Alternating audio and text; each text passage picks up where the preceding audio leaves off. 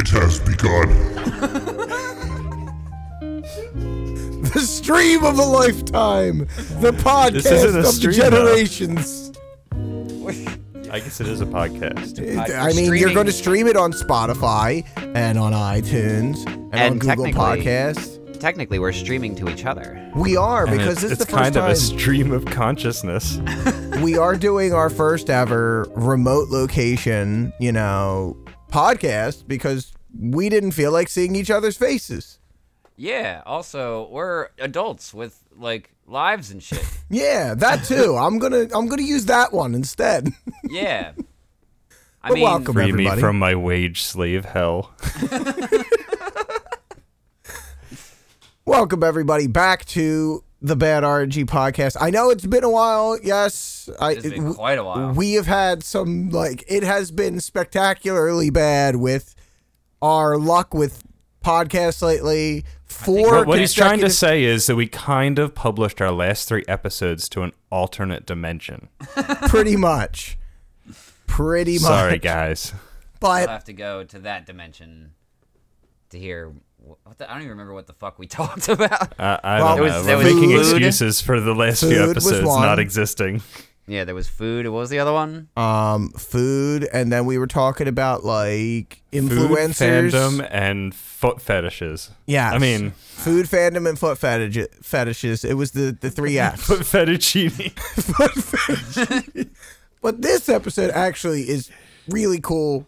We came up with it last minute, sort of, except it's been 2 weeks since we talked about it. But games of the decade. Since we're coming to the end of the year and the end of the decade, we thought, why don't we talk about the games that we found as the most influential to us, and even just in general to the gaming sphere over the last 10 years. And it definitely seems appropriate this time of year because as of the time of this recording, there is less than a week and a half left in the 20-teens. This is correct. We're getting close to the end of a full decade, and so there's a lot to look back on. There sure is. There's a lot to appreciate. Perhaps even the end of the world. Here's hoping. Here's to hoping. But I'm just kind of curious. How do you guys want to start it? Do you want to start it on our games, or would you rather talk about the influential games, to the gaming scene first? Well, why don't we just kind of opening statements here about what we learned getting ready for this episode. Okay. Okay, that seems like a good place to start. Yeah, that's a real good place to start. I like it.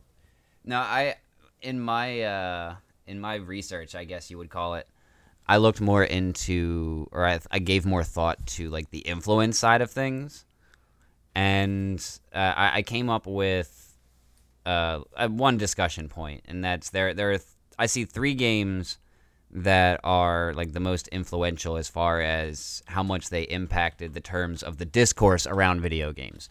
Whether that's the way they're reviewed, perceived by the public at large, or what else it is they help to support.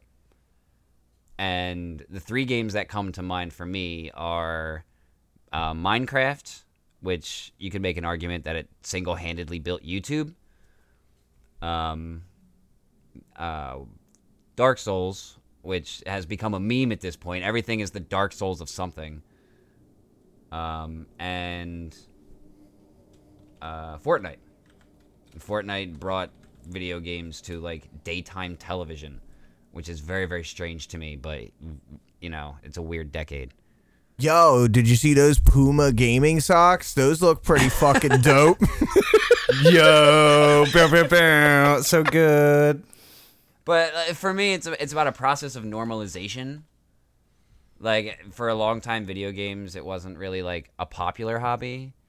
It was stamp collecting or coin collecting, and just the fact that there's marketed gear that doesn't have anything to do with games marketed towards gamers kind of makes me happy from it's okay now kind of sense. You know what I mean? Suffice to say, gaming is mainstream culture. Yeah, 100%. Yeah. Gaming and comic books is mainstream culture. Even grandma watches Marvel and plays League of Legends. She plays Skyrim. Even grandma pays $20 to see her KDR. I mean, But let's be that's real. basically where I came with it, is that as far as like influence goes and how games are perceived, those three were the biggest in the decade. So You could make a couple of different arguments, but that's where I'm starting. I took a lot of time to think about it. Like, just the decade as a whole, just thinking about what games came out, what happened over the past 10 years, how much has the landscape changed with, console iterations and all these different things that have happened over the past 10 years.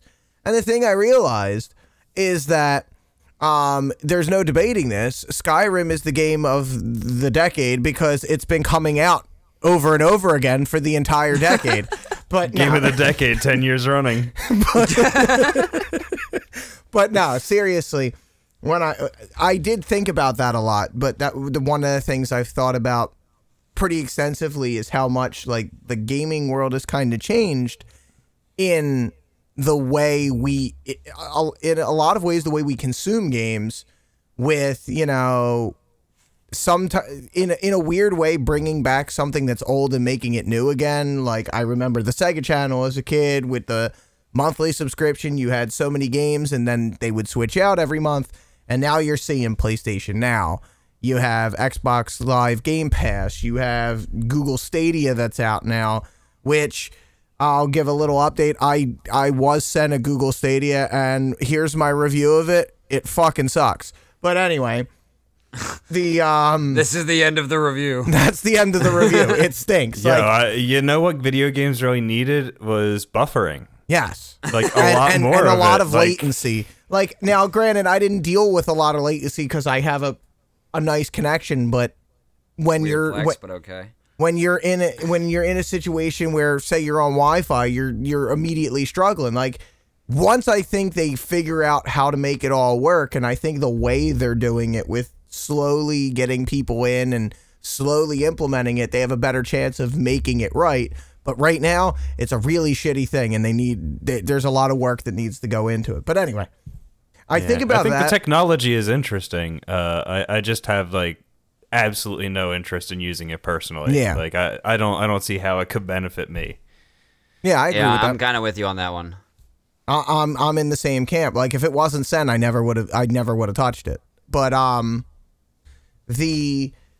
think about that now.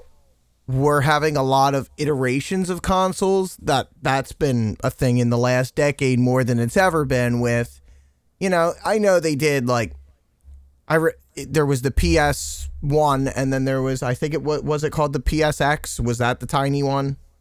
Yeah. So actually, it was a little bit of a PlayStation misnomer. Mini. The original was the PSX. Yeah, the but, original was the it turns PSX. out that was kind of like just like that's what people said, but it wasn't actually that. Okay. The PSX was kind of like a little bit different. I don't know if it was like a prototype or like one of those like hotel iterations of a console, but they did miniaturize it. Yeah. Like, this has been a decade where like you could almost compare it more to those like second runs where they do like a slim version, but like there is more hardware, but it kind of doesn't matter that much. Like I think we're just at the end of like generations as we know them, or if we still have generations, they're not going to be defined by like a step up in hardware that way. Yeah, I think especially after the Game Awards passed and we saw the trailer for the Xbox Series X, and they're making it clear that like there's most likely going to be different versions of it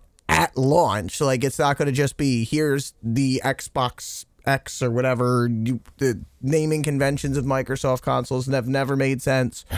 But in that sense, I think that's kind of gone away. Is it going to be like Pokemon, where you can only play some games on one version and other games on the other version? Well, basically everybody is a PC gamer now. Pretty much. Yeah. I mean, it's basically just a computer. But the thing that I will say, one thing that I did like about that announcement was that they brought out that, you'll be able to play your Xbox 360 games, play your Xbox One games, because I remember that being a big deal in the last generation. Was backwards compatibility was a big talking point for a lot of people. It's nice to see that it's back. I mean, it shouldn't be something that I have to praise these companies for. It should be there anyway, but needless to say. But We'll see. And see, that's where I think Nintendo is genius. Because, like, they got ahead of the whole backwards compatibility thing. because they've never done it. By changing the format with every console. Yeah. You couldn't fit the cartridges from the previous console into the new one. So they got ahead of that whole issue, like, immediately. That's true. Going as, like, even up until the Switch. Like, some, like, Game Boy games are compatible. There's a lot of backwards compatibility with the Game Boys, from my understanding. Yeah. At least until you get up to a certain point. But I think it's, like, what, the DS? I mean, That even started, as the far as little like, flash discs. well, it's crazy they because changed even the as far as format the with Super every Game console. Boy, Oh, I loved the Super Game Boy. even the Super Game Boy, like the Super Game Boy 2 or the Super Game Boy had limitations compared to the Super Game Boy 2. Like, it's crazy the stuff that Nintendo did, but Oh, it was nuts. But we're not... yeah, that's kind of off topic. It's a little wild they can't sell like all their games on the Switch because they've done it before Yes, Virtual Console on other consoles. Like, it exists. what's the issue? I don't know. Get on it. Email me Nintendo. back, Nintendo. Like, let me know. Hit me up in the chat. Yeah. Send us a message on Twitter. Yeah, The can I get a thing- few hallelujahs in the chat? The thing I have really taken away from this decade, though, was, I will say, probably the most controversial generation for a number of reasons. In terms of like just the gaming world, gaming culture, how much it's changed, how much the practices of these companies have changed. But it was also easily the greatest time we've ever seen, at least in my opinion, for gaming. Like, the amount of choice you had, the amount of different types of games, and the quality of these games were phenomenal. Like, Oh, yeah. I can't deny that. Like, I'm not sitting here saying every AAA game was great, because there's a lot of just straight crap AAA games, but there's a lot of indie games. You know, I feel like indie games made a huge statement in this decade, like more than any other decade before it. This was the one where they kind of made their stamp and said, you know, we are just as big of a part of the gaming world as the AAA titles. I think that's my Yeah. biggest takeaway from this decade. And I think Yeah, that's I gonna... gotta agree. I think that's going to come through clearly in our personal top games of the decade. I think the indie games do actually, like, you know, I don't want to be a guy who, like, a grandpa who's like the old days, but like the spirit of at least what feels like a video game to me, like the torch is solely being carried by indie games. Like, I don't want to, like Frank said, you know, like I don't just want to like trash on AAA games even though they're garbage, but like, you know, it doesn't feel the same. I think there's a movement towards like service, and like there are inherently some problems, but mostly I just feel like games are kind of a chore when they're done like that. And I don't know, I like the idea of a work, and indie games are really getting it done in that regard. Yeah, there's not as many AAA games to choose from that. Like, it used to be where you were really excited about a AAA game to come out because they were always so good. But we've gotten to this point now where you almost have to like pick and choose them because there's so many that are just horrible. And then there's a few that stick out here. You're like, I really enjoyed this. The main problem I have with AAA games, just like in general, is that a lot of them seem to feel like really overproduced. I can Like, understand does that. that make sense? Like Like, it's like eating like a big slice of grocery store cheesecake.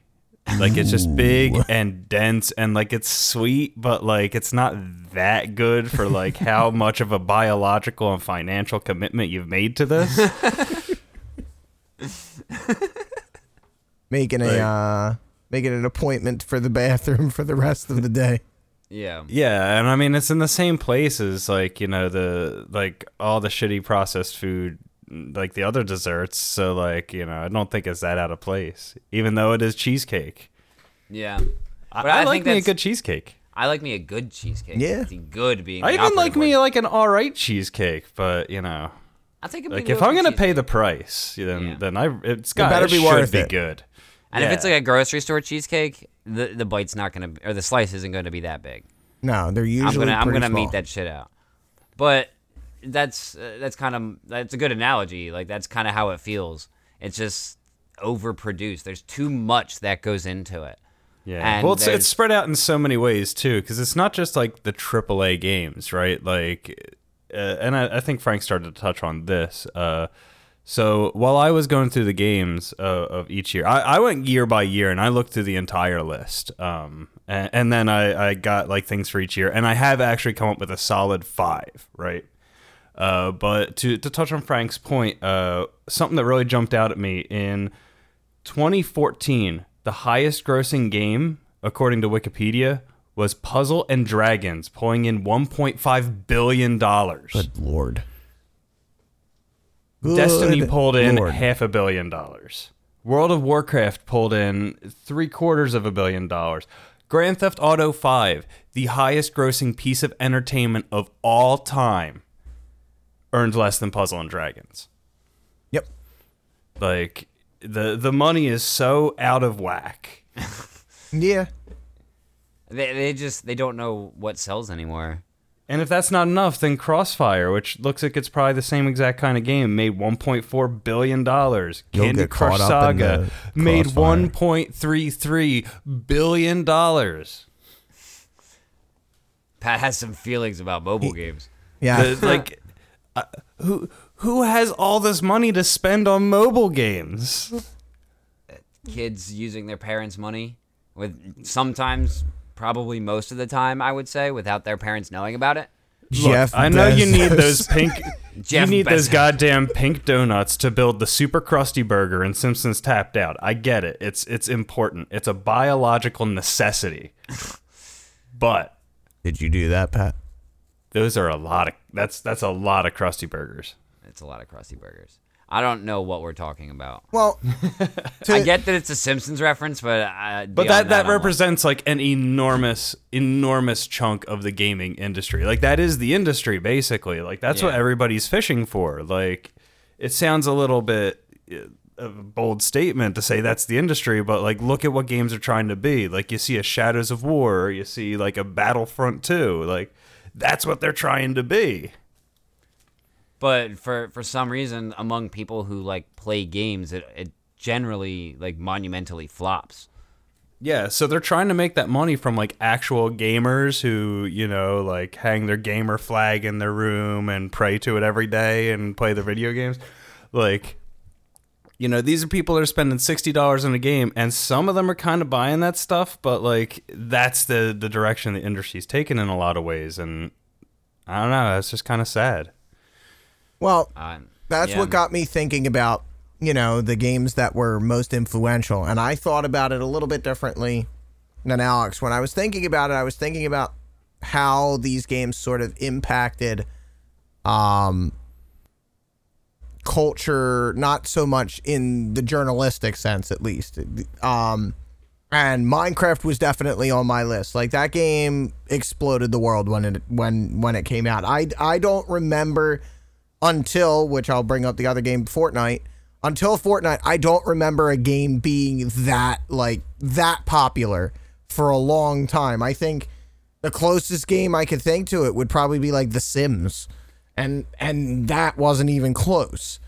But these games had such a huge impact. I mean, everything like Alex brought up with like YouTube, everybody was a Minecraft YouTuber, and it happened again in 2019, which is nuts.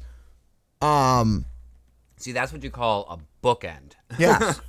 But Minecraft was kind of like a bookend to the Minecraft. YouTube was a bookend to the decade. it was. But the game that I put that I think in a lot of ways had the biggest impact of this decade, both good and bad, that I think about is CSGO. Because CSGO, to me, between that and I guess League of Legends and Dota were kind of where the esports scene really started to grow from. And I thought that was a great thing. Like, that was part of, we're now starting to see esports on TV, and it's getting more and more popular with every day. We're seeing schools that are picking up, like, esports programs, which I think is an amazing thing that's happening. But at the same time, a big part of CSGO was microtransaction loot boxes, and that was a big part of what sold that game. And I think they were one of the most egregious at that time when CSGO initially released. And I As think a progenitor, it's wild because like it was clearly gambling, the gun skins thing. Like it was a well-known secret. yeah. And then you look at it, you had scandals like that CSGO Lotto and stuff like that. I was gonna bring up CSGO Lotto, which all came from this one game. Like I hate saying that, but I feel like, at least to me, it seems like CSGO had one of the biggest impacts on the gaming world as a whole over this decade because it changed so much. So for anyone who's unfamiliar with the CSGO Lotto scandal, basically what happened is there were these two guys who got big on YouTube, basically gambling on gun skins on this website and promoting this website and getting a lot of followers on YouTube and trying to get people over to the website in order to gamble more skins. And then it turns out that they actually owned the website. Yes. So, like, there wasn't actually any proof that any of the quote-unquote gambling that they did was even legit, or if they just did it to, like, push traffic to the site. Yeah, but and the fact they that they never didn't disclosed that they own it. That was the main issue, is that they never disclosed that they owned it. They never told anybody. They just included a link in their descriptions. Yeah, every time they would make videos about it, and they'd basically be like, "Yeah, we found this website. We checked this. That was like, we found this. You language. founded this website. You didn't find it.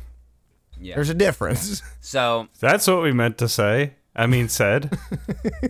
So that's, for anyone who's unfamiliar with CSGO Lotto, that's the long and short of it. It was these guys who got big on YouTube promoting this gambling website. Turns out they owned it and never told anyone. Anyway, good games. Yeah. What about you, Pat? Influential. So yeah, looking influential. I mean, there was a lot. I feel like there were really different directions the decade took, and looking through at the beginning, like what stood out to me was how much of a holdover of the previous decade it was. It still really felt like the 360 PS3 era, and I guess it's because it was still the PS3 360 era. Yeah. But I think that once again in the middle of the decade, I personally at least saw a lot of indie games taking up the mantle. And I had it hard. So, like, in my list of 5 games, I kind of went with a more personal direction with it. Like, I picked 5 games that I think encapsulate what this decade meant to me, if you know what I mean. Like I didn't want to worry too much about, like, the broader trends. Okay. And instead picked 5 things that kind of show where it went. And I guess, like, in the middle of the decade, like, when these indie games came in, I couldn't pick one to represent all of those. So I guess to pick one that stood out to me that I didn't put on my list was Undertale, actually.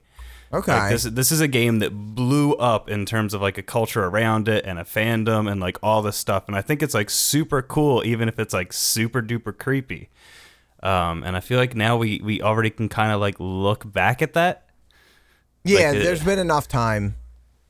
Yeah, and it's over. I feel like, you know, Yeah, it's kind of waned in the like years it's since. it's I'm not sure- still being written anymore. I guess. Well, Deltarune Chapter 2, we don't know what's going to happen there, but...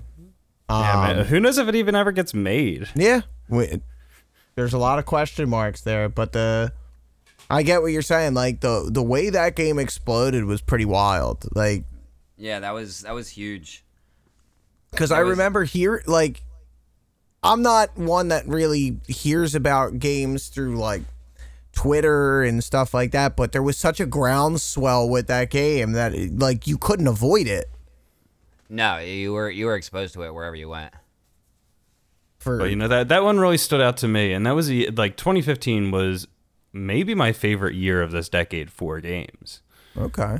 I think there were a few really good releases that year, but I think that gaming felt a lot different then than like looking back at 2010. Some of the games that came out, like Super Mario Galaxy 2, Donkey Kong Country Returns, Darksiders, Dante's Inferno. Does anybody remember Dante's Inferno? I remember. I do. hearing I remember about it had a big advertising campaign that made no sense. Yeah, I remember that. I They do like remember mailed it. like coffins or something to like game journalists. God damn, this industry had no idea what it was doing, and it It was still kind doesn't. of just eh. See, the thing with me with like picking out like years for releases for games is like I'm always late to the party. Like I Yeah. always play a game like a couple years afterwards, and a big part of this decade for me was going back to like older games. And Yeah, playing a lot of definitely. games It I was had a never played great before. time to be a retro gamer. Yeah. Like for me personally, if we were including like those kind of games, like I would have to put Link to the Past in there. And I Yeah, think you so could I arguably, specifically jumped past like re-releases in that way. yeah, and you can even make an argument like the whole randomizer thing that kind of exploded within this decade, and it's Yeah. spread to just about every game at this point. So if I wanted to, I could make an argument for Link to the Past. Yeah, I think the Link to the Past randomizer is one of like the greatest things of this decade, and there were a lot of great things. Like I kind of think it's coming across so far like I'm bagging on the direction of everything. That the industry, I think, is going in a very grim direction. The big and money in the industry. I honestly like couldn't care less because like I don't lose sleep over whether the games I like sell well or not. I hope they don't because then they can't ruin them with remakes. You know, like because nobody will ever care. That's like, you know, you all can't enjoy this because you won't enjoy it on as many levels as I do. Wow. Are we going back to Undertale? Yeah, it's a very deep game. It's very deep. If you didn't know, the setting of the game is deep below the Earth's surface. Oh, that's deep. That is Yeah, pretty it's deep. really deep. That's big deep right there. It's like Subnautica deep. Oh man. That also came out this decade. Did you know that? I did. Yeah, Little that this would also decade fall under fact. indie games. It would, but other things that came out back then, and I'm looking at like specifically like 10, 11, and 12. You had games like Portal 2, Catherine, Final Fantasy 13. Like these games feel like they were an eternity ago. They do. It does feel like it's been a long time. Epic Mickey, you've got like Wii games. I love Epic like, Mini. Holy shit! Pat still Dead has the Space list 2. Pat still has the list up. Yeah, I really went all in at the beginning. Monday Night Combat, like Monday Night Combat was a lot of fun. it was pretty good. But you had mentioned the video games awards, and I did manage to catch like the last hour and a half of it, I guess, last hour of it, and I saw the game of the year actually made me really happy. I don't know if Sekiro would definitely land on my list of top games, but I definitely think it shows like the influence of that kind of like design. Oh shit, that did come out this year, and I Yeah. still didn't beat it. It didn't land. It's didn't okay. land I'll on finish it mine. for the end of the year, maybe. It But- did. The end of the year 2020. But there were a lot of games that came out this decade, and like there were a lot that meant a lot to me, and like personally. And So I'm what sure would you guys be- feel the same way. Yeah. So what would be one? Since Pat gave one with Undertale, what would one be for you?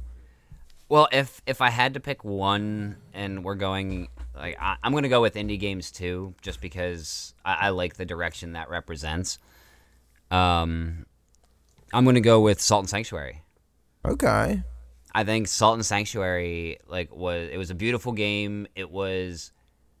It took that philosophy of like fair difficulty through good design and expanded on it with a lot of different elements that weren't like in other games like that. Like you didn't really have a lot of platforming in those style of games, and if you did, it was terrible. Yeah.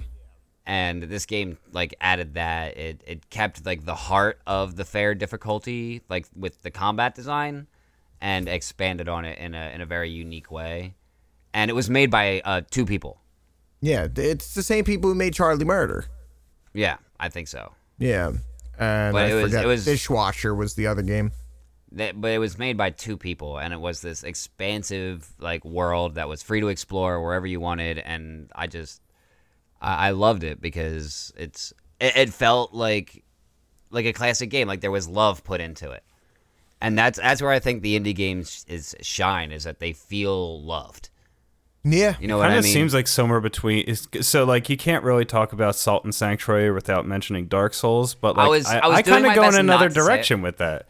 Like it feels like this neat kind of middle ground between like a Dark Souls fan game and just like some other concepts where they had to like pitch it to a studio, and it comes into the middle where I think it's the game that these makers like really wanted to make. You know, the not too many compromises creatively. Yeah. Yeah. And I think that's the best part of indie games, is they don't need to like adhere to some kind of like popular business plan. Yeah. I went with that. I mean, there were a few indie games that came out that I really, really enjoyed. But I think it's your turn now, Frank. Yeah, so one that I would put on my list, and I mean, for anybody who's watched me on Twitch, they'll understand why this game is on my list, and I'll kind of explain it as we go on. But one that definitely goes on my list, also a indie game, is Rocket League. I can't not put Rocket League on my games of the decade. Rocket League is definitely on there for me. Because, to be fair, this whole thing, like, bad RNG wouldn't exist without Rocket League. Which makes it the single most influential game ever. Yeah. Like, fuck Super Mario Bros. 3. It was what? Yeah, honestly, like this edges in just ahead of Final Fantasy VIII. Wow, that's pretty high.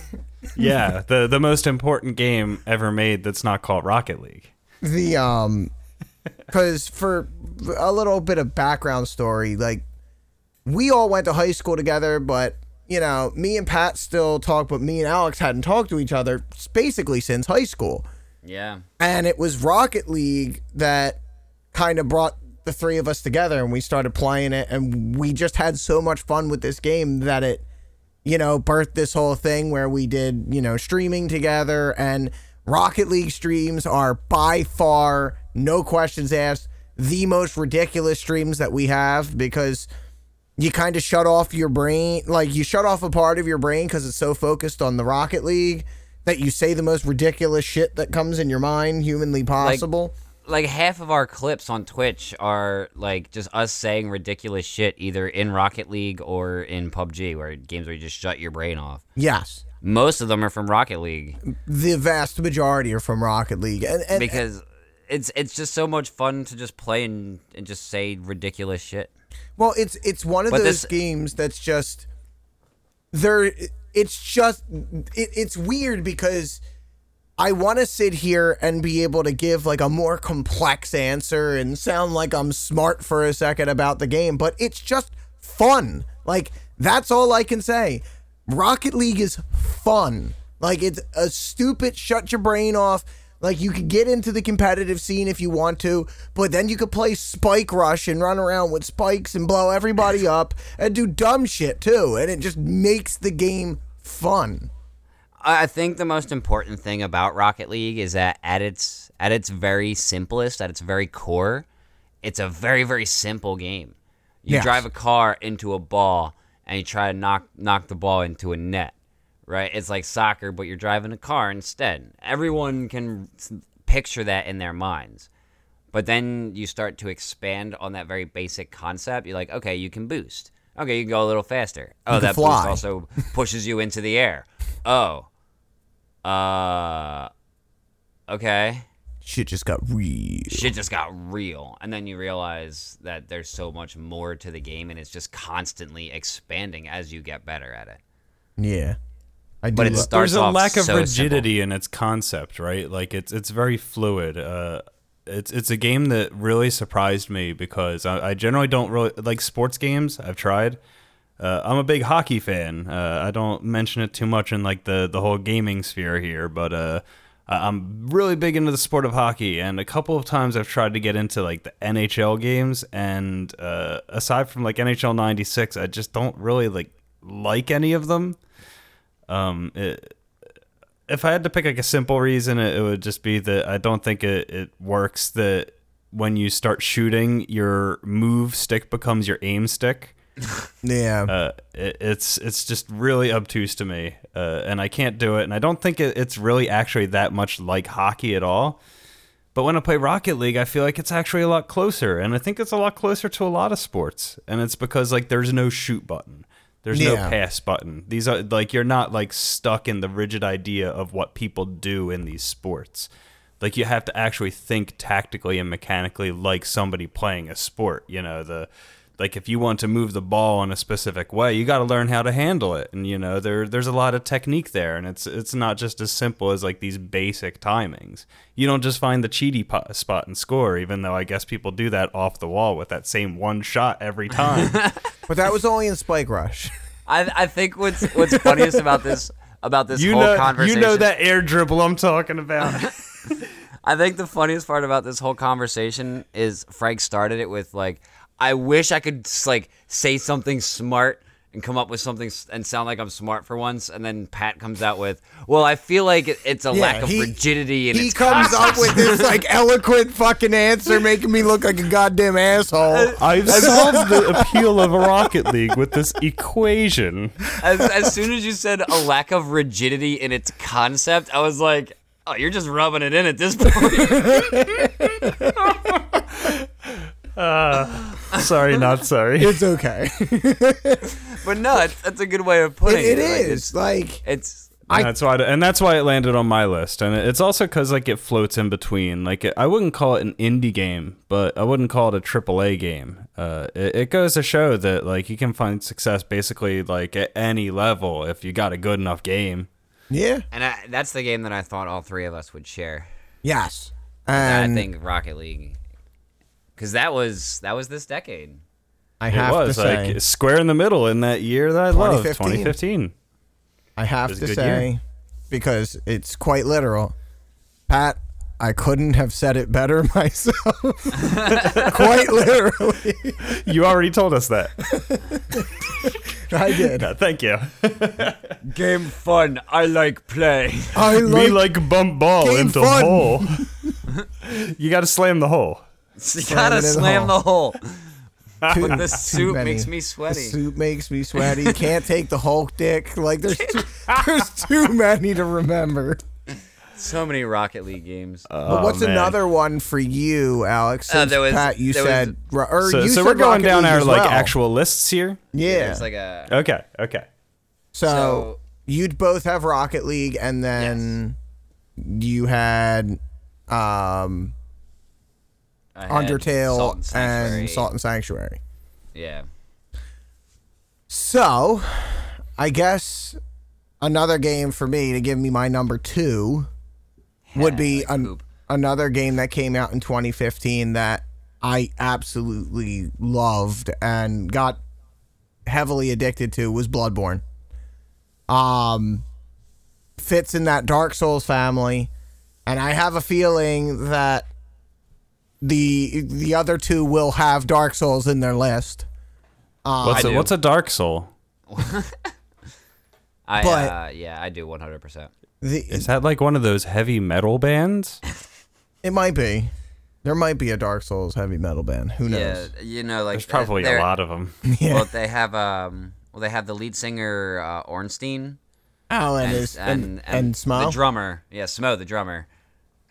The thing that sold me on Bloodborne above and this was a tough decision, don't get me wrong, because I sat there and I thought about every one of the games made from Software: Dark Souls, Dark Souls 2, Dark Souls 3, Bloodborne, and Sekiro. Like, I thought about all of these games together, and it's like, what did I like about each one? What makes one outweigh the other and finally get there? Because I knew one of them was going to be on this list.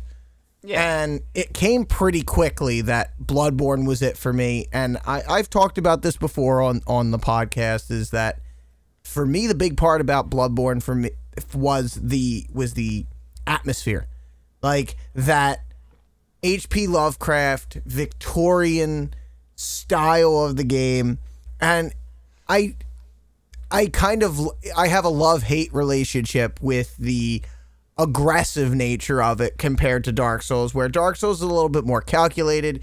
You want to sit back, see what the patterns are, kind of figure out your plan of attack, and then go for it. Where Bloodborne was more about, if you get attacked, counterattack. You wanna be on the offensive, so they wanted to kind of speed up the pace, which I enjoyed about the game, but it did have its downsides. But that entire aesthetic of the game was what really sold me on it above the others, was just that aesthetic.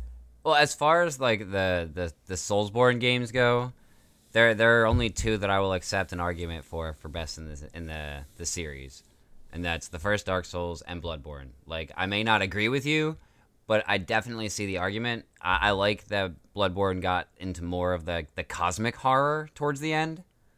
Yeah, like cosmic horror is definitely something that I've always been a personal fan of, and it got like really heavy into that, like that whole Cthulhu mythos kind of thing. Like insanity, like breeds these creatures, or these creatures breed insanity or whatever, and it just kind of blows up from there. And you get the feeling that you're living in a world with like these super powerful entities that really couldn't care less about us at all and anything that we do. Yeah. Like, it didn't... They tried to harness it, and it ended up ruining their entire society. Like, it was a very creepy game. It definitely was a creepy game. The atmosphere was more well done, I think, than in the first Dark Souls. You wouldn't put Sekiro? You wouldn't make an argument for Sekiro? I think Sekiro is a lot like Bloodborne, but with a different atmosphere. One that I wasn't personally a fan of. Okay. Like, it was very, like, feudal Japanese, which, like, it did well in trying to bring that across. It definitely felt like that, but that's not really an atmosphere I was looking for. Okay. I think the thing... But I can understand the argument for it. So, yeah, the big part of the argument for that for me would be the movement and the differences in combat because of it. Yeah. That would be the big change there that they did, but... Mine was Bloodborne, so over to one of you. That choice. What do you got, Pat? What game you got? So I guess I'll talk about why I put Dark Souls on there. Okay. I don't know. If I really had to think about it and like make a decision, I might say Dark Souls is the game of the decade. It kind of reinvigorated my love of games. I guess I've always liked games. There have been times where I play them a little less or think about them a little less, but it came at a time. Like I said, the early decade, like I don't think it was that amazing. I think the industry was kind of like stuck in its ways a bit, and here comes Dark Souls to just show you how to do everything at the same time. Like, you're gonna have an open world game. You're going to have a challenging game. They're going to put like all these mechanics in there that are like, they're carefully considered, like why they are the way they are largely.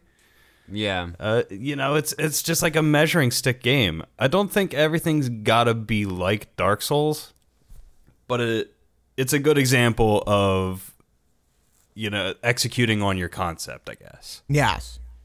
I wish every game executed on its appeal and its concept as well as Dark Souls did. Like, I wish more open world games didn't just like put a bunch of stuff on a map and be like, well, it's all spaced out, so this is a good map, like I wish that they wanted to connect these things and give them like a reason why they're there and like add a sort of archaeological element. I wish more games, when they thought about healing, kind of thought about how they're going to pace you out or limit you without just being like dickishly difficult. It's, man, what a goddamn good game. So I was going to save Dark Souls for last just because I agree that it was the game of the decade. I would definitely make an argument for that. Just not just in terms of how influential it was, because everything is the Dark Souls of something now. Right? Like, everything is the Dark Souls of something. It's become a meme at this point. But, like, it just, at the time, there was a large, like, movement towards accessibility There was a lot of like first-person shooters with auto-aim mechanics. The worst kind of accessibility. Yeah, it was like just abusive accessibility, I guess, where it took away a lot of your agency as a player, and it just... It was a bad time for the idea of games being cinematic. Yeah. And I think Dark Souls kind of went in the opposite direction with that. Like, Which is wild, because like it can be a really cinematic game in its own right. Yeah. But it brings those cinematic moments about in a natural way. Yeah, like, it doesn't like try to force you into the camera lens. Like I remember the first time I ever heard about Dark Souls, it was about, I guess, like a year and a half after it had released. And Pat had come over to my house, and he I think you had showed me like a Praise the Sun meme. Or like a You Died meme. I don't remember exactly what it was. It's probably a You Died. I think it was a You Died meme. And you showed it to me, and I was like, the fuck is that? He's like, yeah, there's like this game, it's like super difficult, and it's supposedly real good, called Dark Souls. And I was like, oh, okay, sounds generic, whatever. And so I did a little research into it, and I watched like a bit of a speed run of it, and I was like, okay, I actually don't want to watch any more of this. I want to go play it. And it was like 3 days later when I looked up. Like, it was absolutely insane how much time I put into that game so early. Yeah. And it was a game of moments for me. Like, the big part of it was that it didn't have a mini map. So you had to like constantly be updating the world map in your own head. And at moments when you realized that like your path crossed with another path that you had taken, or it leads you back to somewhere that you had been, and it feels like a part of the map fills in, I guess, would be the best way to put it. And you see the whole picture, and just those moments of the game giving you like more of itself, and just the basic trust that it had in the player to just figure shit out yourself. It was detrimental in some places, but yeah, I game of the decade for me. I can understand that. I can understand it on both your parts. Like it was a very tough decision for me between Bloodborne and Dark Souls. It really was. And we're not saying you're wrong for choosing Bloodborne. No, even if I thought you were wrong, like which I don't, by the way. No. Not even, and not just because I can't comment on Bloodborne. I didn't still haven't played it. But, you know, like, I'd rather hear, like, more ideas of what the game of the decade is than, like, you know, adhering to, like, what the popular consensus is of the best games, you know? Yeah. So that's kind of a boring idea to me. I'm interested in discussion, not echo chambers. So, since you guys did your game of the decade, should I do mine? Yeah, go for it. Yeah, I think it's a good time. I think it's a good time. I know it's coming, but I'm excited for it. It's super obvious. I actually just talked about this on Twitter too, and I'll go through the whole thing. My game of the decade is Shovel Knight. No questions asked. In fact, as I said on Twitter, I thought about this long and hard, and I gave it a lot of time to think about it. And I think Shovel Knight might be my favorite game, period. When I really think about it, I really break it down. Everything that's about a high bar. And that was tough for me because Kirby Superstar has always been my favorite game because it's a game I can always go back to and have a lot of fun playing it. And I just love everything about Kirby Superstar. But in the same way, Shovel Knight gives me something so similar to that as an adult, and not having any nostalgia towards it. That's the part that I think is so interesting about this game. Now, I remember it was PAX East. Oh God, it had to be like 2011, 2010. I got to meet the guys from Yacht Club's games when they were getting ready to do the Kickstarter for Shovel Knight. And I was kind of like, I saw it and I'm like, this looks really cool. This looks pretty interesting. You know, got to speak with them a little bit. I was like, you know what? I'm going to back this game, see what happens. And Lord, if I knew this. If I knew this, I don't know what I would have said. Like, I can't think of a Kickstarter that I think was better done than Shovel Knight was. Shovel Knight delivered on everything they promised and more than they promised for their consumer base. I mean, you basically got, 5 games? Because you have the Shovel of Hope campaign, you got Plague of Shadows, you got Spectre of Torment, you got King of Cards, which just came out, and you got Shovel Showdown, which is like a Smash Bros. Clone-ish type game. All of these things together, and every story, kind of, each of these individual campaigns for each character, telling a little bit more of the story to fully build the world, so you fully understand everything that's going on in the original Shovel Knight campaign. So you get the Shovel Knight campaign, Plague of Shadows happens concurrently with Shovel Knight happening at the same time. Then you have Spectre of Torment, which is a prequel, and King of Cards is also a prequel, but... And it's happening concurrently to Spectre of Torment. See, I don't know. That's the one thing I was wondering about is it happening concurrently or did it happen after? Because it's part of Spectre Knight's recruitment. Because you see at the end of the game, because Spectre Knight had already been to speak to all of them and try to convince them to come work for the Enchantress. You see Polar Knight, Tinker Knight, and I forget the last one there. But there are 3 of them standing on the horizon watching the tower rise. Yes. And that I got the feeling that that's when they decided to work for the Enchantress. So it's the culmination of Spectre Knight's mission.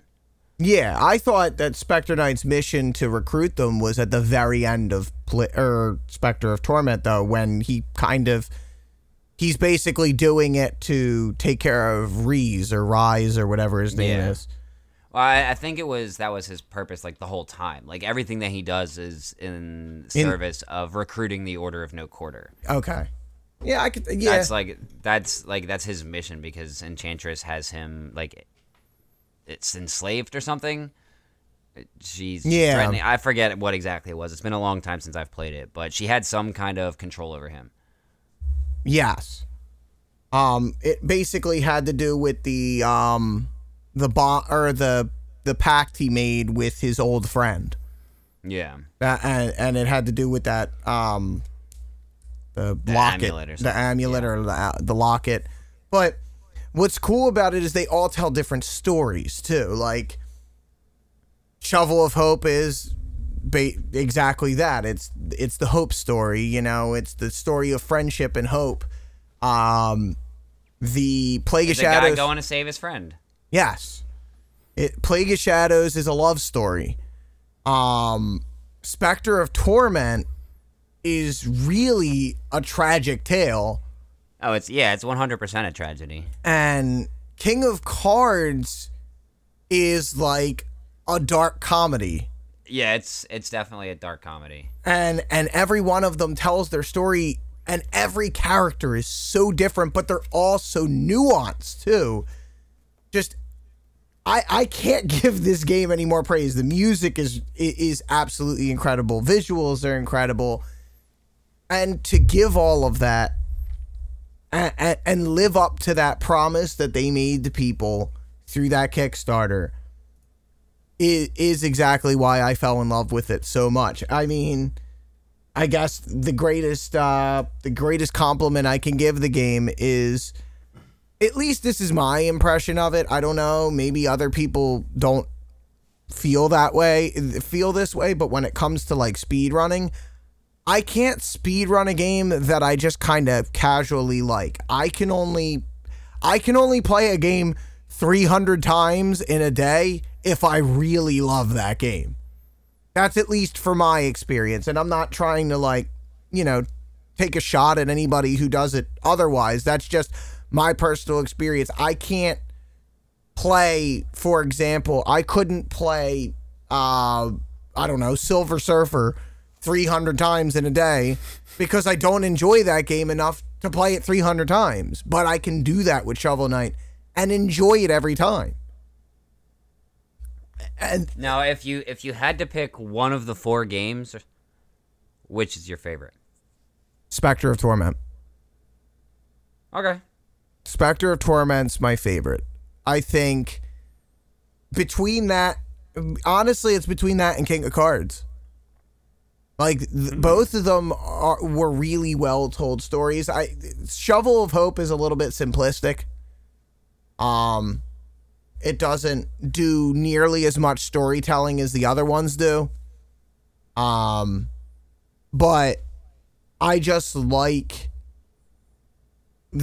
I mean, I like both of them for similar reasons too. Like there's like a conflict for Spectre Knight. Like his morality kind of is in turmoil because of what he needs to do. But I do love them all. I do. Yacht Club, They were you're all fucking good great. games. All of them were good games. It's a solid I game. speedrun Shovel Knight for a while. It's one of the 3 games I've ever speedrun. It's a It's not wonderful on my game. list though, unfortunately. So Shovel Knight could have been on my list. I'm probably gonna amend Undertale. In truth, I didn't know we were jumping into the lists. I got my cues wrong. Oh, no. But I had a few games that were gonna slot in there, and Shovel Knight was one of them. For what it's worth, I also had FTL as a possibility. FTL's a good game. Yeah, FTL was a indie really games good game. rip super hard. This decade was I would make an argument that like this decade could be called like the golden age of indie games. Yeah. Like it's basically like a revival of that old school style of making a game, where it's like a couple of people doing a passion project, Yeah, and you They're can carrying the feel torch. passion in a lot of it. Now, you know, like I think this is the real like video game scene, like these kinds of games. Personally, I would agree with that. like yeah, I'd download these to my Sega tapes and keep them on a shelf if I could. the Nah, one game that I thought about and I want to get some opinions, I think is a pretty influential game of this decade was Rogue Legacy. Like it's such a like sleeper game. But I feel like Rogue Legacy brought roguelikes to the forefront. and it's funny because the last game on my list is a roguelike. My personal favorite roguelike, Binding of Isaac. Rebirth came out I guess the remake, or I guess like the update. I don't know. It was originally a Flash game, and then it was made in not Flash, and the game had basically a huge overhaul. But that version of the game came out in 2014. But roguelikes were huge. Like you could even make an argument that Rogue Legacy gave us the randomizers too. Yeah, I mean, Rogue Legacy had a lot of influence for being a game that you don't hear people talk about that often anymore. I love Rogue Legacy, by the way. I never got good enough at it. I played a lot of it, but I never got good at it, and I couldn't get the hang of like the pogo. Oh, okay. It does Yeah. get a little bit tough to get used to the pogo. Mm-hmm. But that was a game that I thought was so interesting because not only did they change the map every time, but you could, alleviate that spending money. But they changed your abilities. They changed like how your character reacted to things. Sometimes it was upside down. Sometimes they were colorblind. Sometimes they were this, they were that. It It wasn't the same start every time. no, and It was always a different game. it was so good. It was a good game. It was so good. But also, the lead-in to Binding of Isaac was 100% not intentional. It just kind of worked out that way. Yeah, that it did. But on that note, I think that we should hear more about it. Alex, tell us Yes. about the next game on your list that you already told us a little bit about. Well, I don't know if I've ever talked about it on the podcast or on the stream, but like Binding of Isaac is actually a really important game for me. That was the game that me and my wife first started like bonding over, and I actually proposed to her using a mod from the Binding of Isaac. I actually approached like the modding community to like make some custom sprites and do some mod work basically on the game so that I could present it to her as like a marriage proposal. And obviously she's my wife now, so you can imagine how that went. Yeah, I guess. But it was worked. just, but for Said me no. personally, that was like Dark Souls was, in my opinion, like my favorite game to play of the decade. But The Binding of Isaac was the most important for me, personally. It's a good reason. And we'll get a nice little feel good in there right at the end of my list. Aww. And I still have the mod actually. Nice. Yeah. You'll have to show it off on stream at some point. Like, show people. It was cool. Like there's a character in there. Like there was a lot of thought put into it that wasn't immediately obvious. Like I'd started her with her favorite items. There's she's blind, or not blind, but she can't really see well out of her left eye.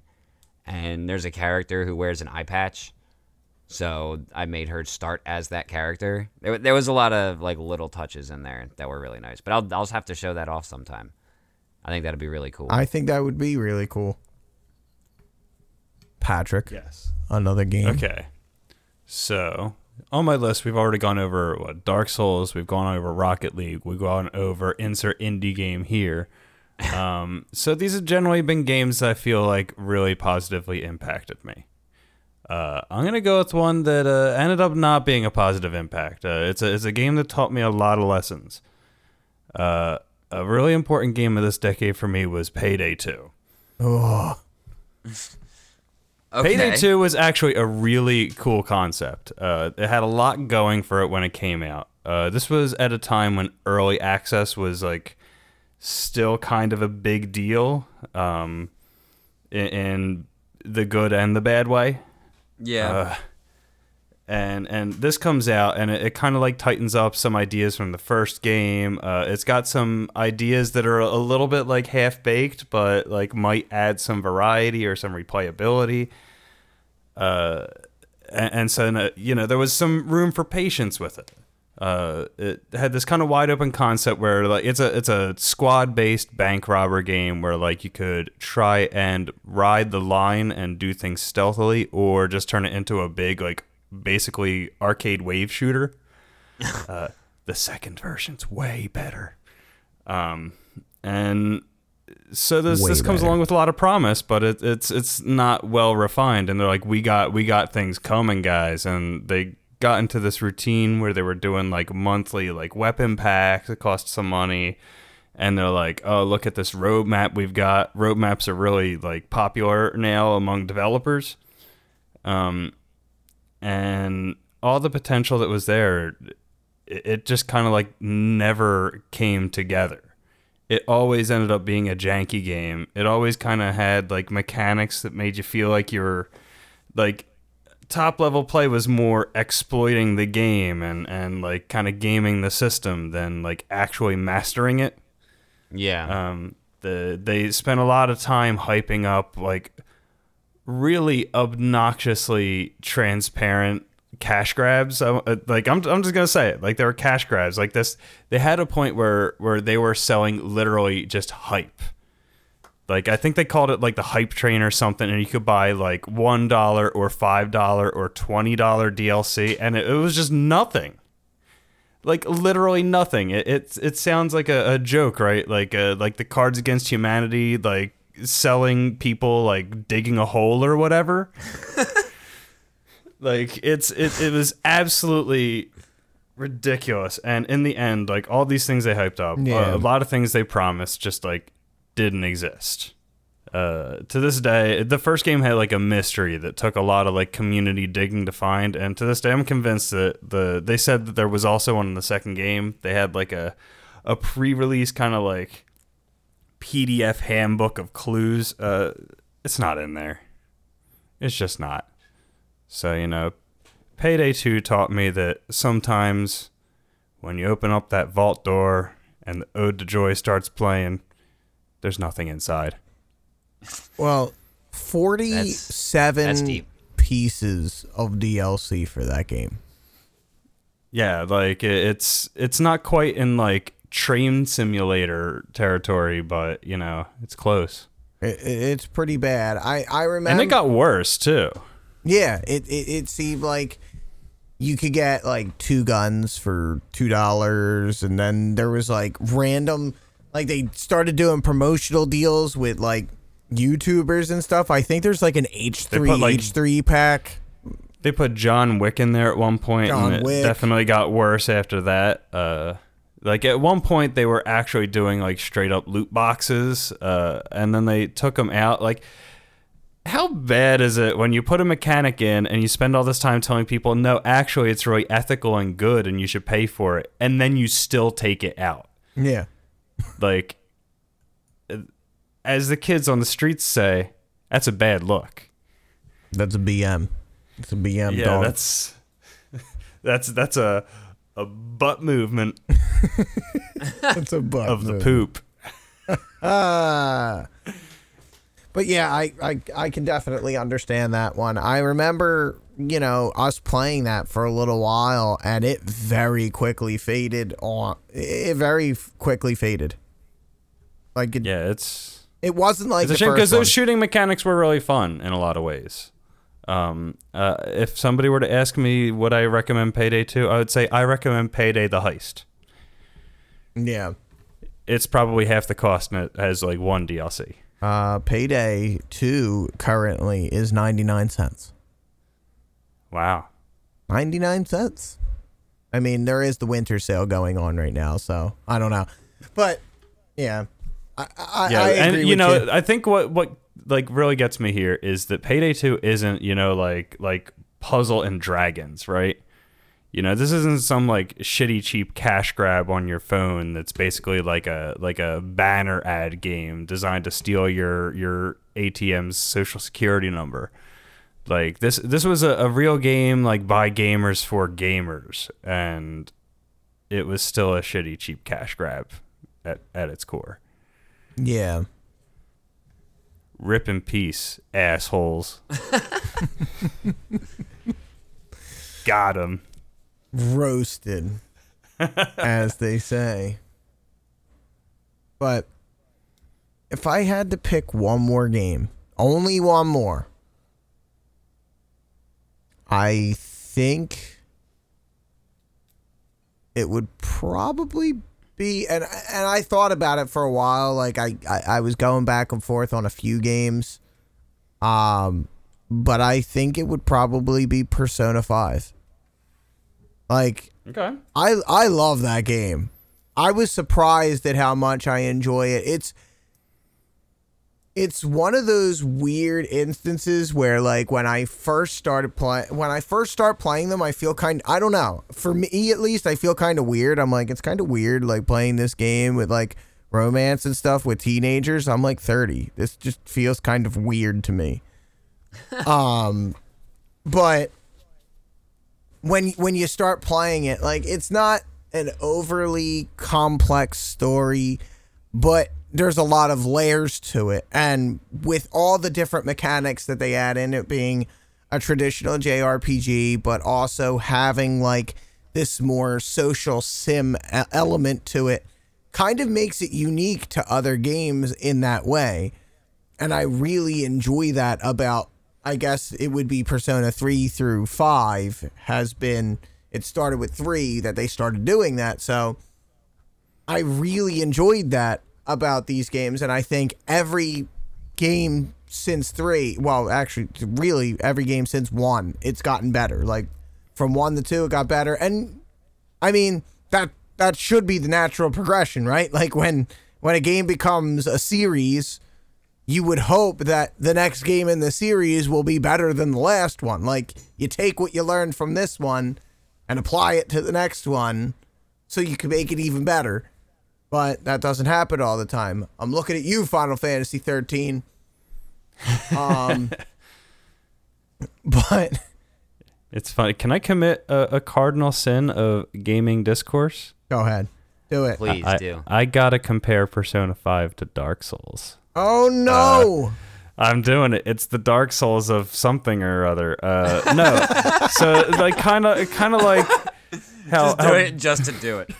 yeah. It's the Dark Souls of something or whatever. No, but like in the same way we were saying, like it's great that Dark Souls like did all the things that it did in one package. It broke conventions and all that, like whatever. Like not every game has to be like Dark Souls, but like games should execute on their concept like it.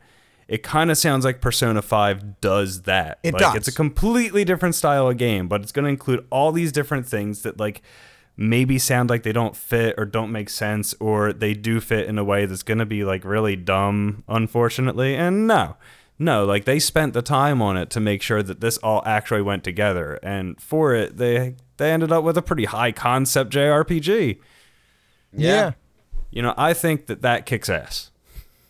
And one of my favorite things that I've seen when people, like a criticism that I see sometimes from people outside of, you know, the bubble, and it makes it funnier when you give them the whole story, is I hear a lot of people complain because one of the main things that Atlus does with these games is like Persona 3 comes out, then Persona 3 comes out with like a different iteration that has more involved in it.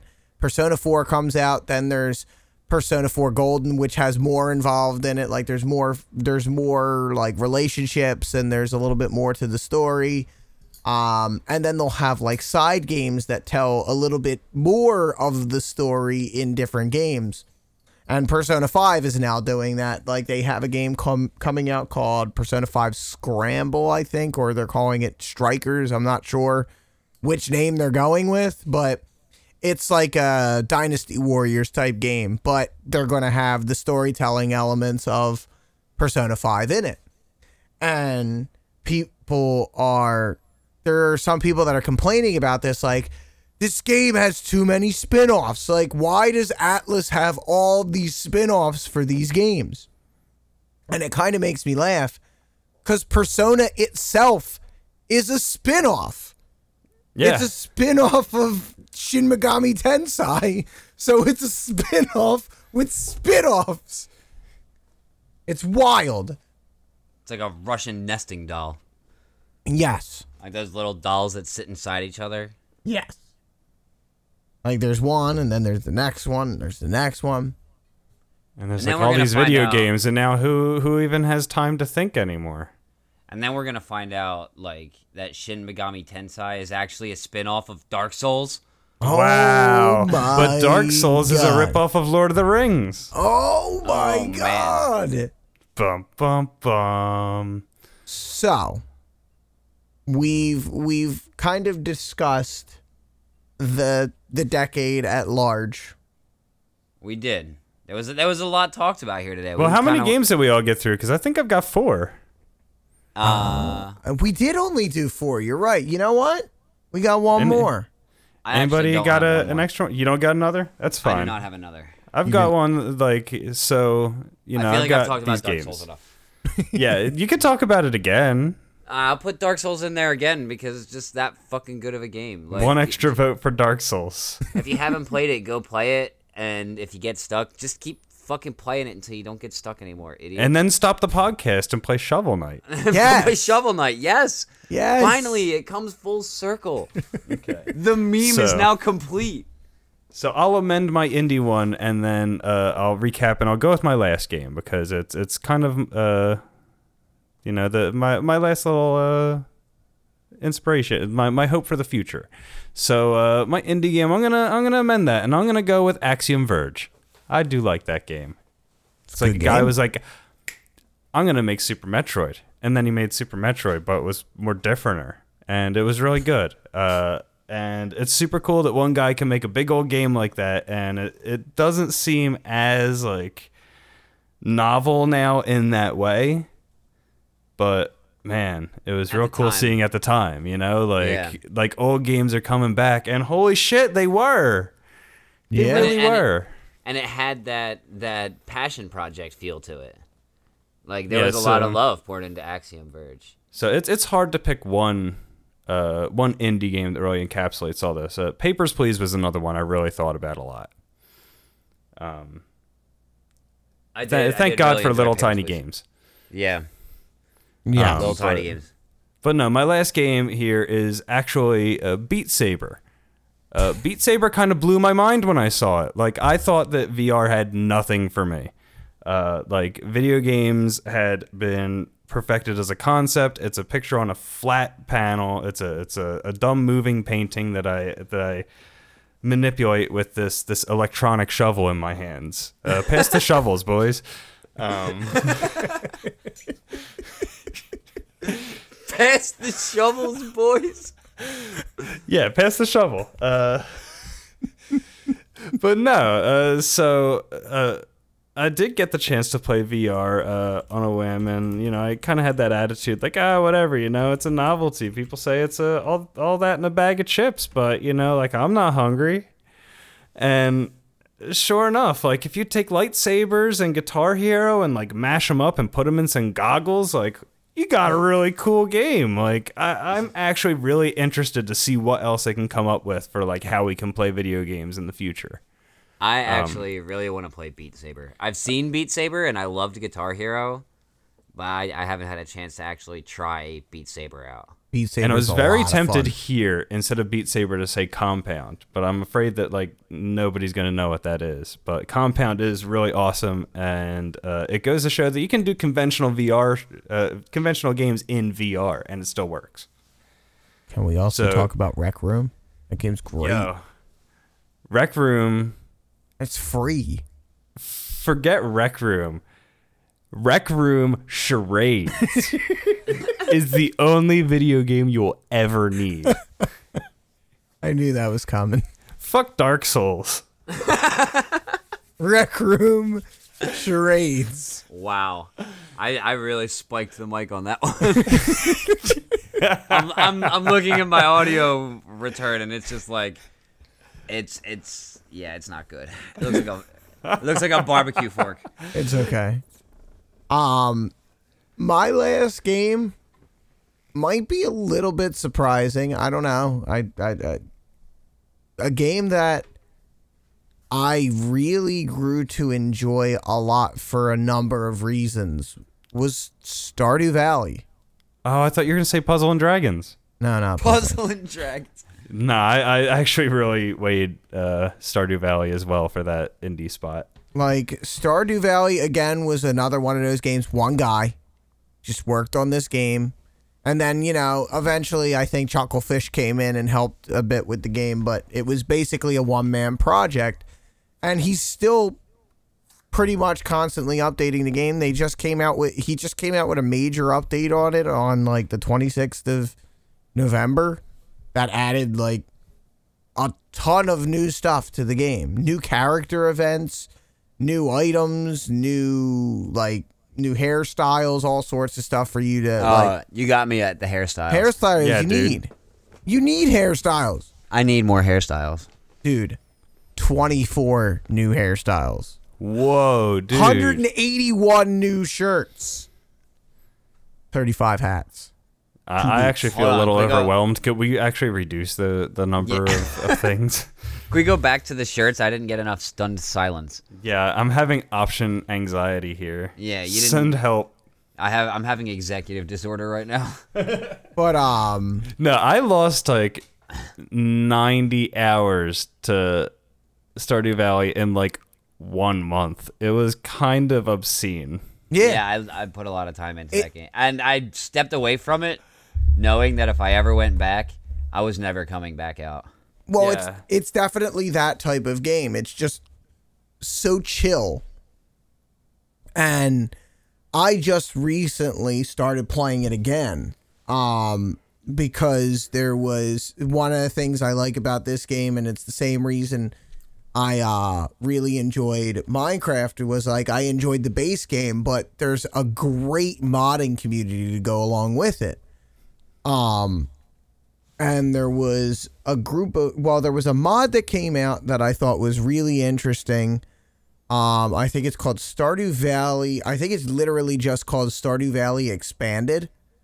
And it adds like 4 new characters to the game. It makes the map larger. There's new like NPC events. All sorts of like, they add so much more to the game to like just kind of retell the experience again. And I think that type of stuff is super cool to see what the community of gamers can come up with as well. And I think that really helped me when I was really thinking about my last game. That kind of helped drive it that little bit to get it into that top 5 for me for this decade. And to expand on that, I feel like the community driven games, like the communities that are building these mods, like they're going to be the next indie developers. Yeah. So like these community driven games are ending up like breeding a whole new generation of indie developers that will turn around and use the influence they made making these games better to make their own good games. Absolutely. And it's a cycle that just kind of perpetuates itself. They'll remember like, oh, I was a part of this community. That's where I learned how to do it. Let me make sure that like if I end up getting people who like my shit, that, you know, I offer them like the same community options that I was allowed. Because without that, they wouldn't have had the opportunity. I think that's definitely a driving factor, at least for the future. Well, to go back to an original, like one of the original things we were talking about is, have you guys ever heard of Hypixel? Heard of it. So I have not. Hypixel was one of the first major groups that got together and started doing like expansive like mods and plugins for Minecraft. And they kind of completely changed the game.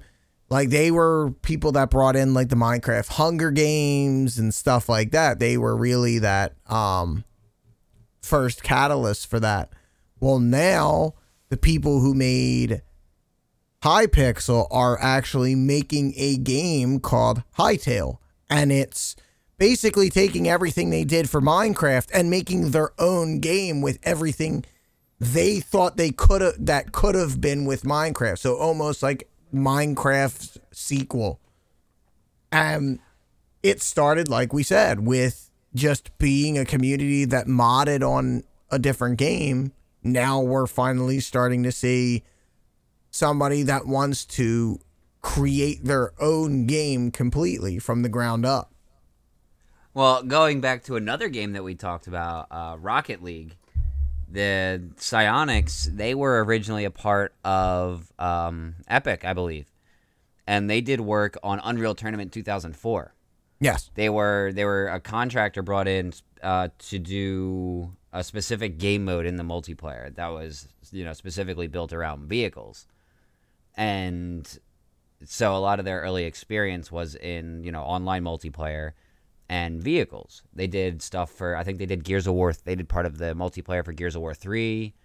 I think they worked a little bit for Halo, but they were basically just like a small, like, modding company, I guess, for lack of a better term. Yeah. But it was a subcontractor that they brought in to help work out the kinks in their systems, and they ended up, you know, creating their own company and, you know, building Rocket League out of vehicles and, you know, multiplayer online.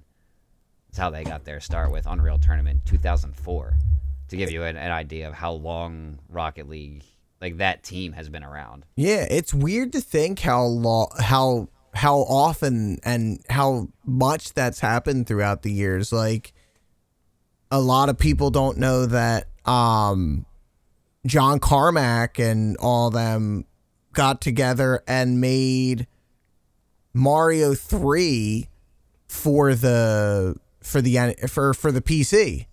And I see you've seen the Gaming Historian's latest update. Yes, the Gaming Historian's video. Excuse me, I learned the story in the book Masters of Doom. And I read it in Masters of Doom as well.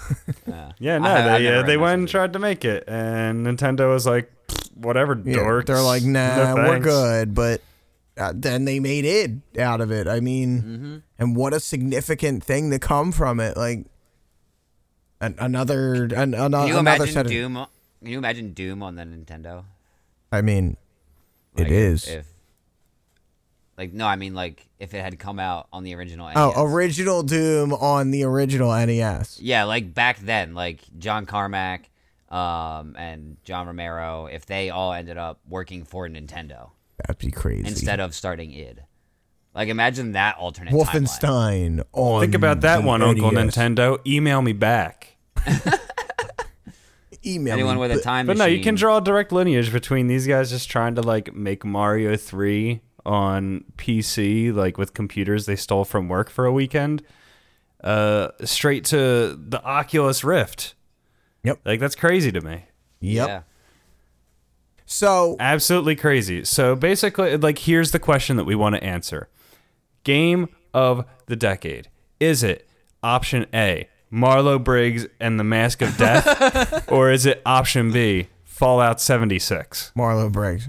Marlo Briggs. I gotta Given go those- Marlo Briggs. Given those two options, it's got to be Marlo Briggs.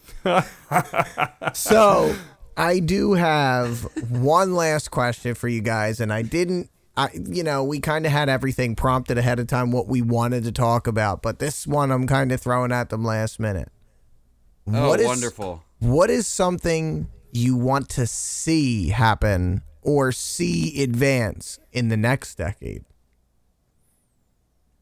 I want to see more love put into video games.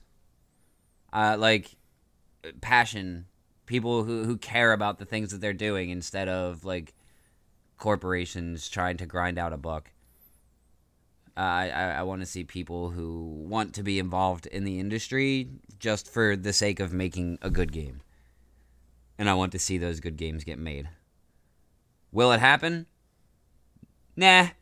But it doesn't hurt to dream. Wow. That Money's was not in it. defeatist, man. Money's not in it. If the money shifts that way, if indie games end up becoming, like, get pushed in that direction, then they're not going to be indie games anymore. Then Once they the money become the developer. well, I think we'll once- expect some of them will like get called up to the big leagues, right? And they'll probably get stale, and like the cyclical nature of things will stand out. But I bet there will still be like other people who pop out of the woodwork with their idea, and in that I have a great deal of confidence. Yeah. Yes. Like I I think wanna that see more good love. games are they're too good to stop, man. What about you, Pat?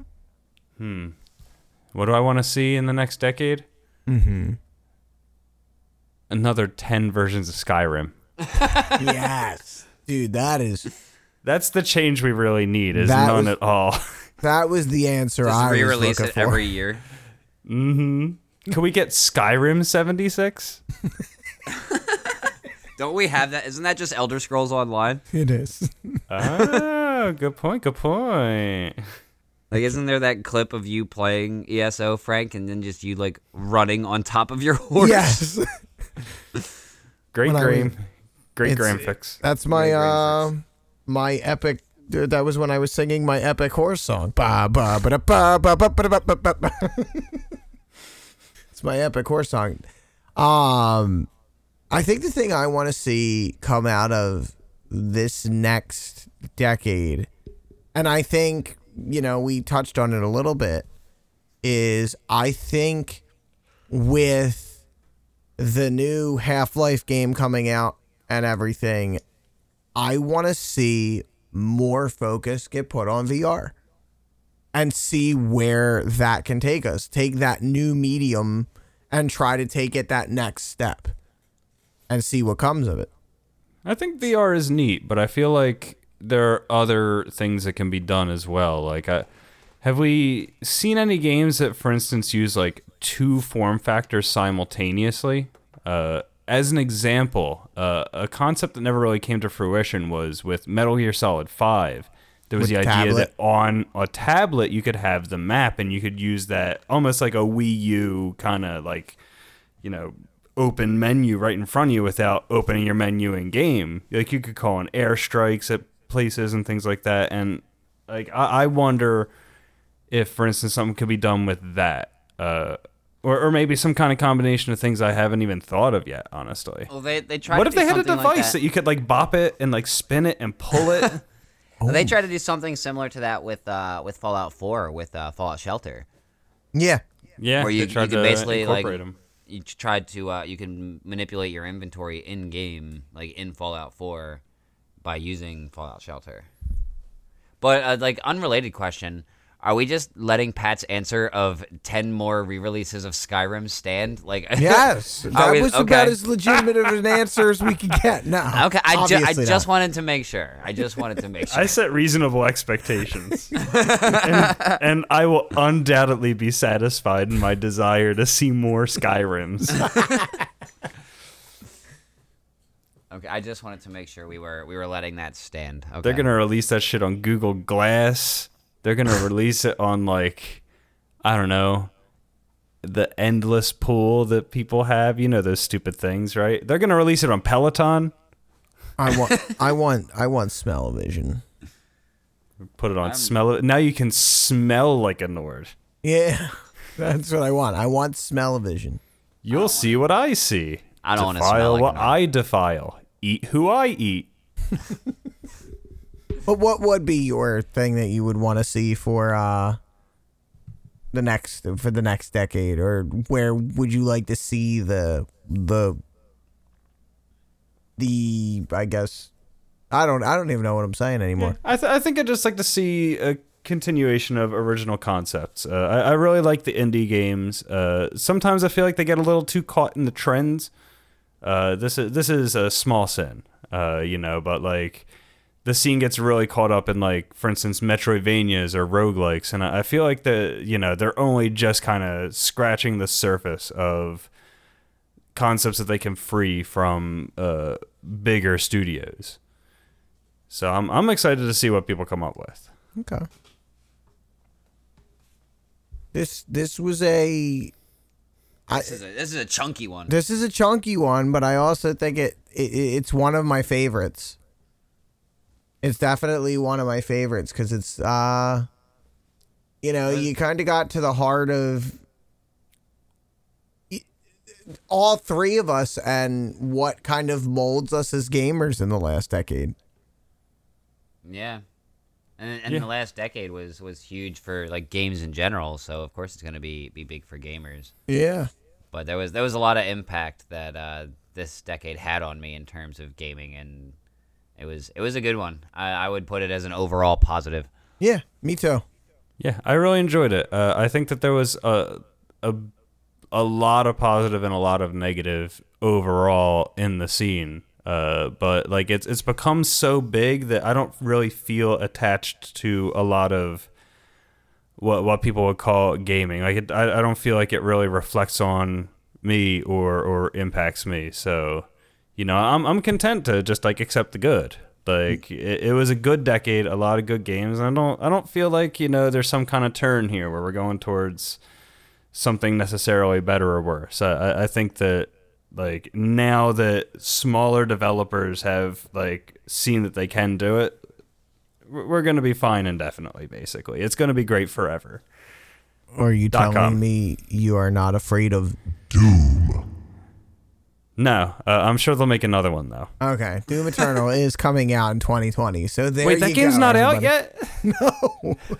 Dude, this is, like, the third time that it's mentioned. I'm like, I thought that game came out, like, a year ago. No, it didn't come out yet. That's how you know you're looking forward to it. You're like, I feel like it's been like 10 years since everybody pissed their pants over that trailer and whether or not it was political. Did they piss their pants over the politics of it? I don't smell any politics here. Just a lot of pee. Just a lot of pee. You beat me to it.